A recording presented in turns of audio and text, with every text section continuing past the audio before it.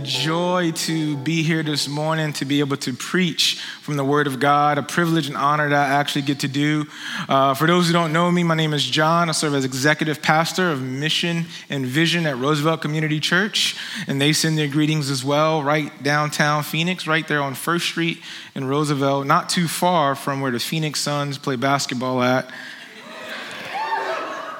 I know we got some Suns fans in the building. I don't dislike the Suns, but I am from Philly, so please pray for me. But shout out to the Suns. Another thing too, big shout out to your pastor, Pastor Tim, and the elders here for allowing me to come preach, but also thank you all for giving the opportunity for your pastor to take a sabbatical. I was talking to Kyle about this earlier this morning. I don't think you guys know, but that's not as common as you may think. So the fact that you get to give him time to rest, to pray, to have some leisure time with his family, thank you for this time for him that he gets to rest from you guys, and you guys get to rest from him as well.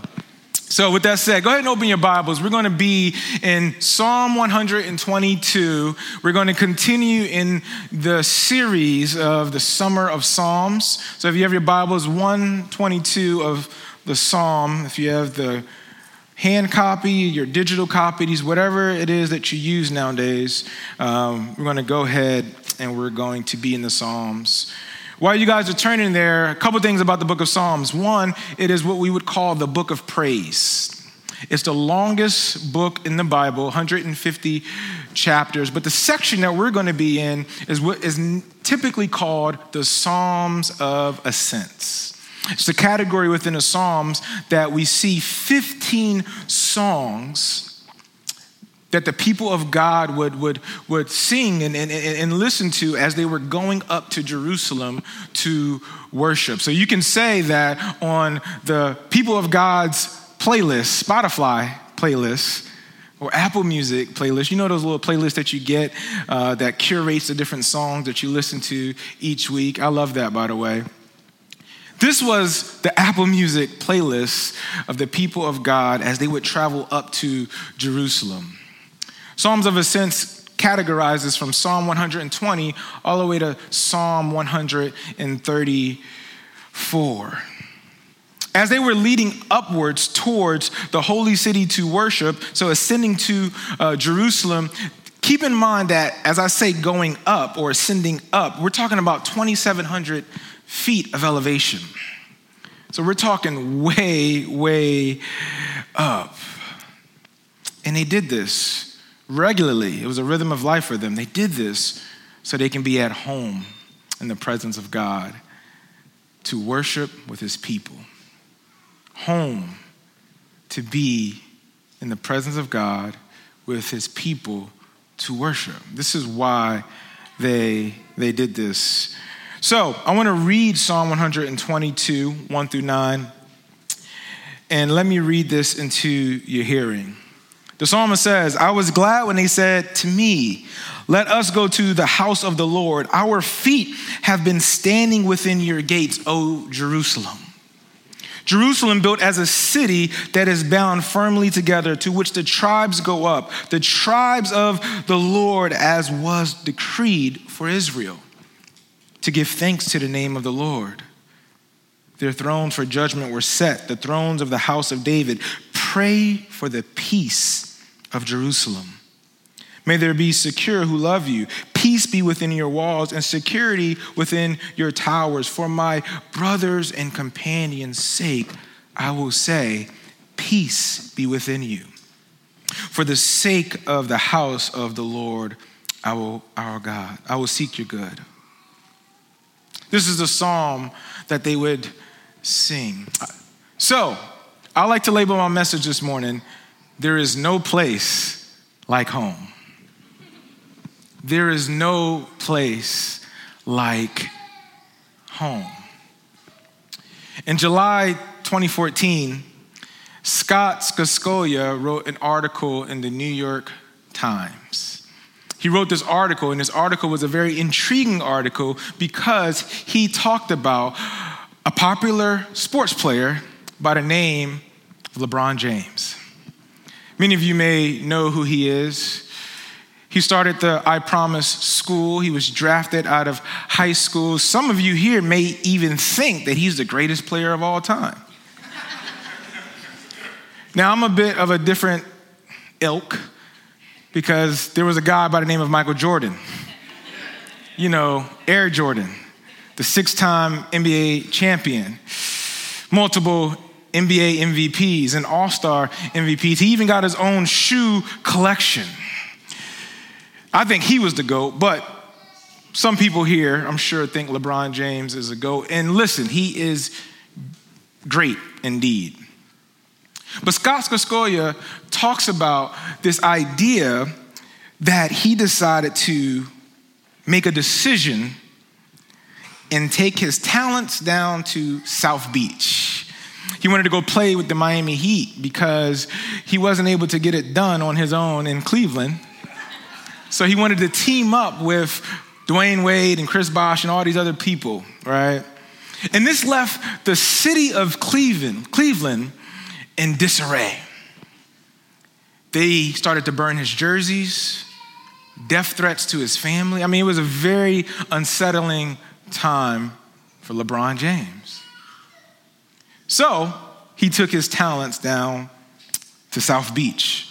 But several years later, he decided to reverse the decision and depart from Miami to go back to his home state of Ohio.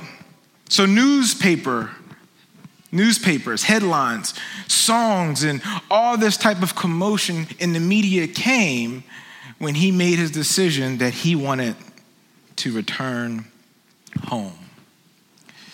We all know how the story ended, right?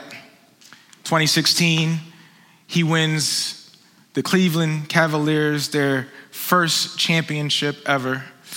Amazing block that he had on Andre Iguodala. He was no longer the villain.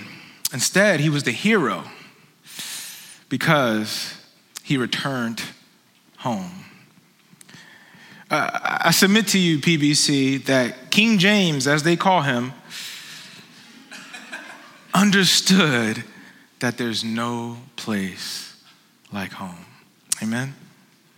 I bring that up because our passage this morning is written by King David, and in a nutshell, basically, he is saying that home is in the presence of God with his people to worship.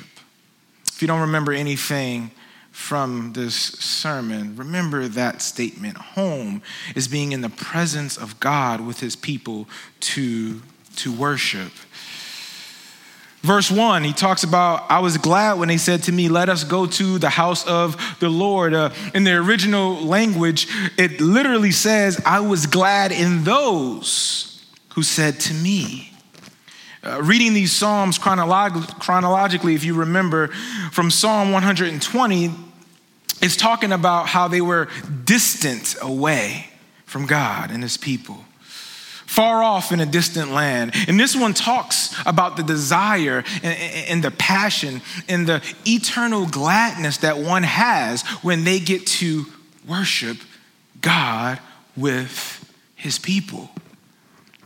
David says that he was delighted. He had a delightful spirit when it comes to being in the house of the Lord. Now, for those who may not know who David is, he is an interesting character in the Bible.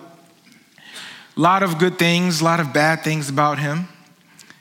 But he's that shepherd boy, right? He's that one that was able to defeat Goliath with a slingshot.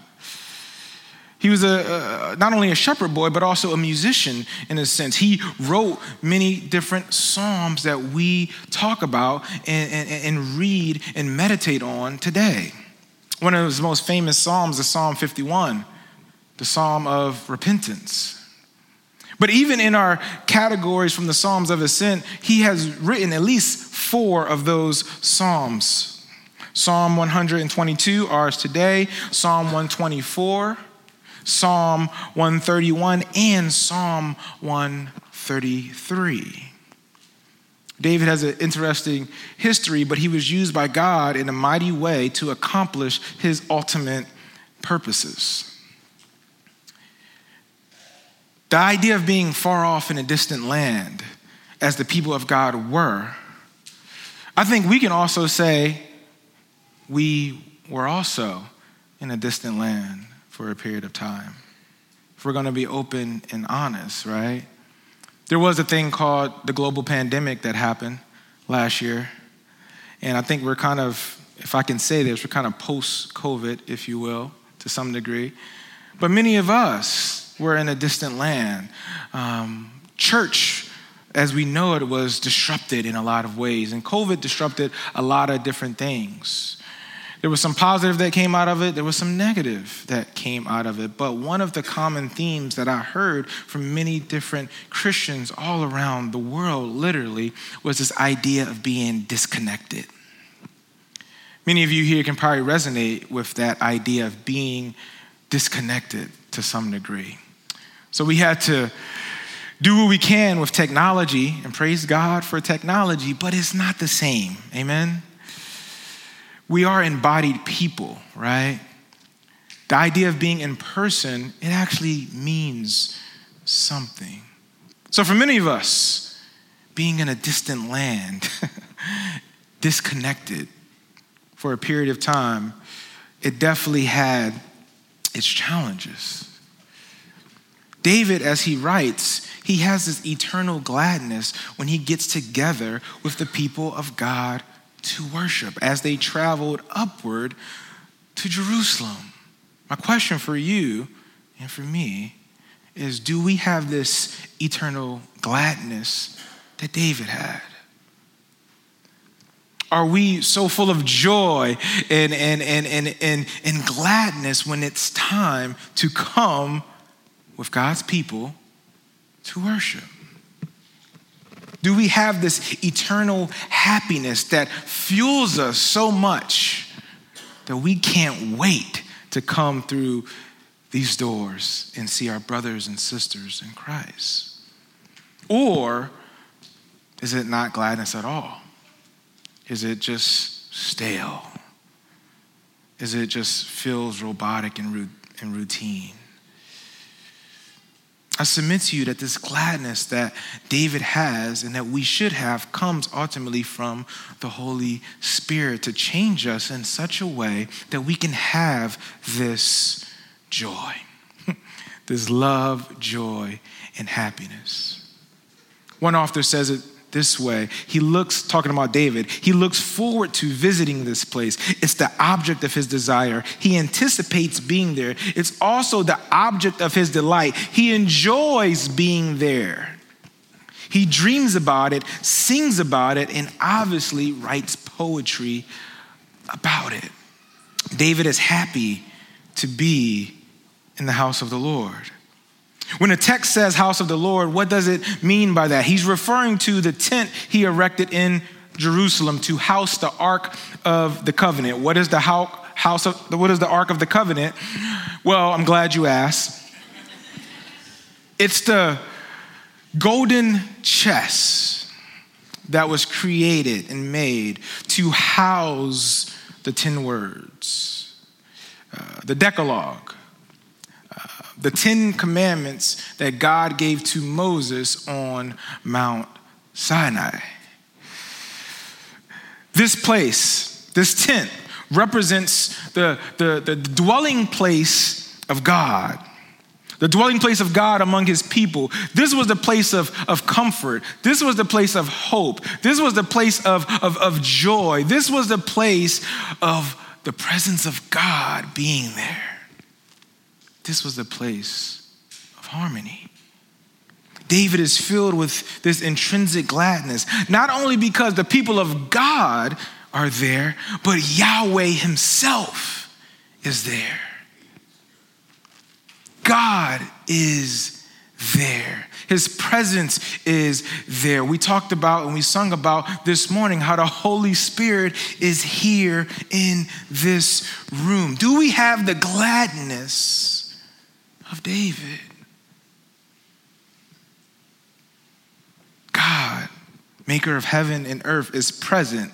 And it should evoke a worshipful spirit in our bodies because we were created to worship. And one opportunity to do that is when we meet in the context of community here at PBC. Maybe we can say like David, I was glad when they said unto me to let us go to Phoenix Bible Church. Amen? But for what purpose? Why?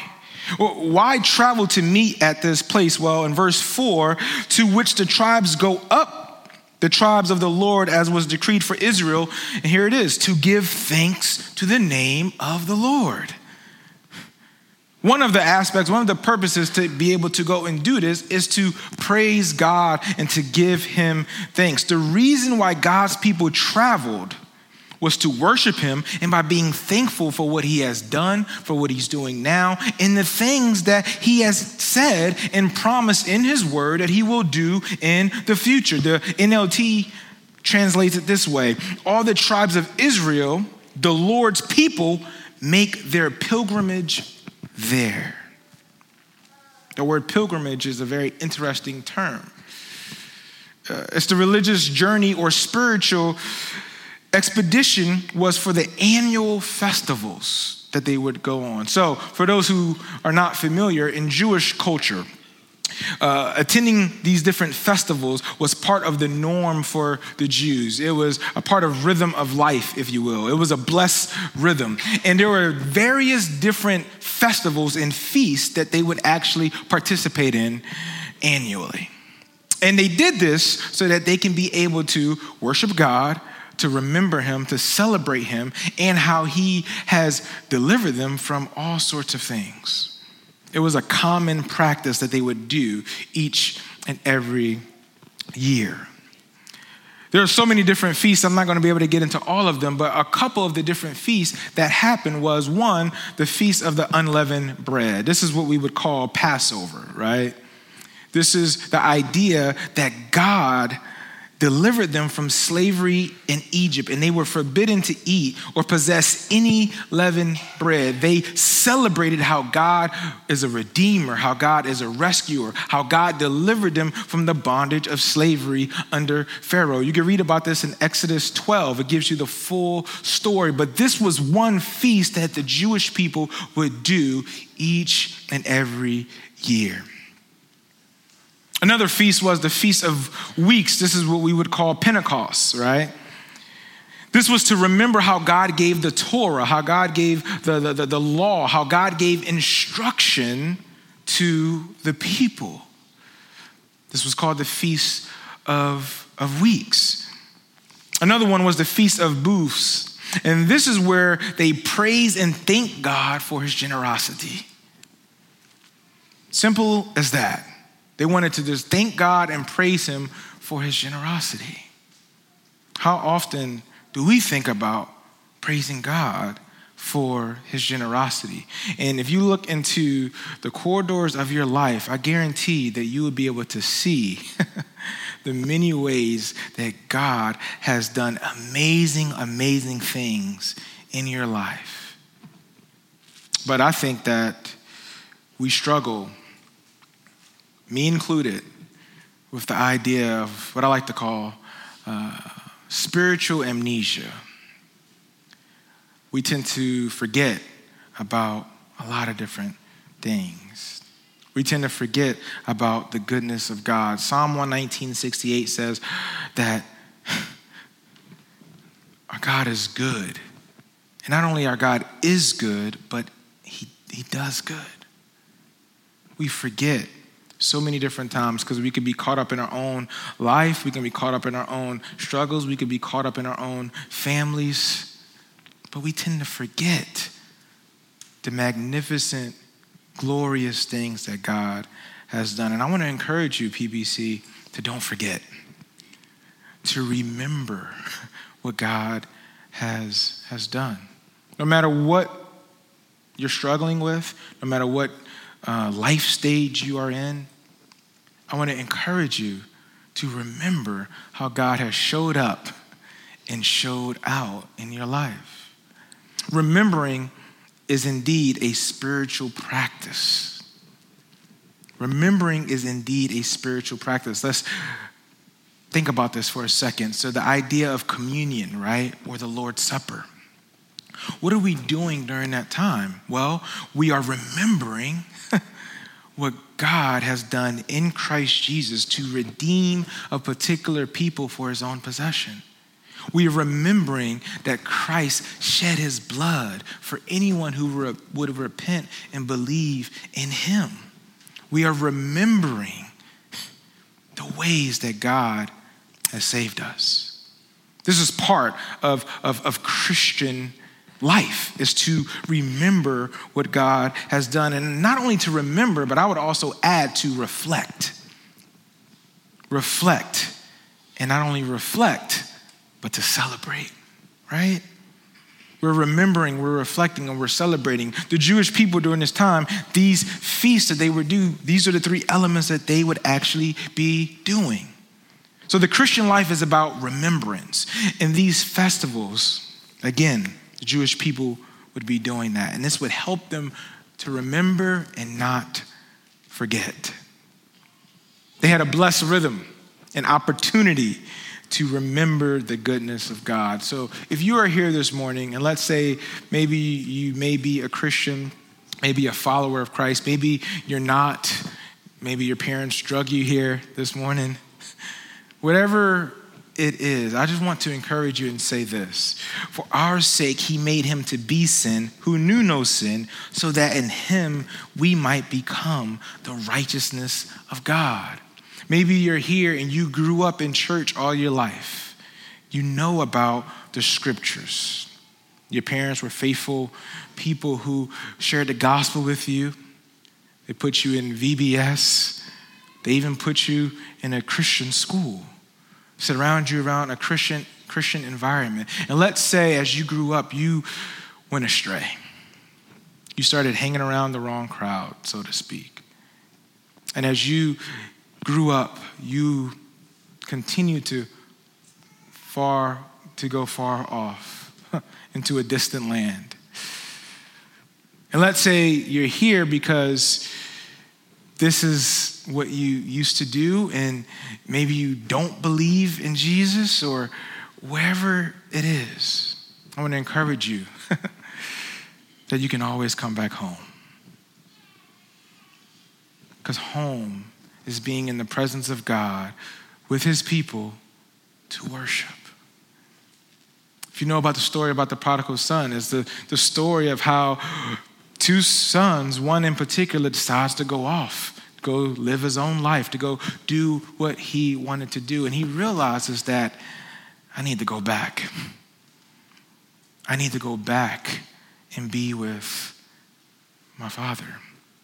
What I want to say to you is, the Heavenly Father, the creator of heaven and earth, sent his son, Jesus, to die on our behalf, in our place, to take on the sin to take on the penalty that we deserve, you and me. But his spotless son that lived a perfect and holy and righteous life shed his blood for people, for sinners that are in need of rescuing. And the truth of the gospel, the truth of the kingdom, the truth of salvation is that you can be made right with God if you put your faith and trust in Messiah Jesus, the one that came, suffered, and died, and rose from the grave, conquered sin and death. And any sin that you are in, have done, or will do in the future, he paid for it. He paid for it by his death. And by Christ's stripes, we are healed. So believe in the gospel. Believe in the good news of salvation. Believe, because the family door is always opened. You can always come back into community with your brothers and sisters in the faith. And through repentance, you could be back home in the presence of God. Amen. This text continues on in verses 6 through 9, and he gives this idea of what I like to call a peaceful prayer. He gives a peaceful prayer. The word peace is penned 3 times in this section by the psalmist. Peace is a term that refers to completeness or wholeness, right? This idea of satisfaction. It's the word shalom. It's repeated throughout the Bible. In one particular psalm, at the end of Psalm 120, it says, I am for peace when I speak, they are for war. Peace is the code word for well-being from a holistic perspective.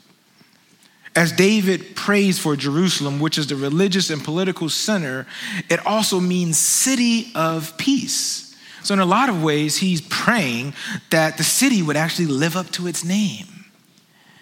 We understand that names do have meaning. So he's praying that it would live up to its name. As mentioned, the word peace, but also is mentioned 3 times, but the word within is also mentioned 3 times in this section as well. Pray for peace of Jerusalem. Peace be within your walls and security and within your towers. Peace be within you.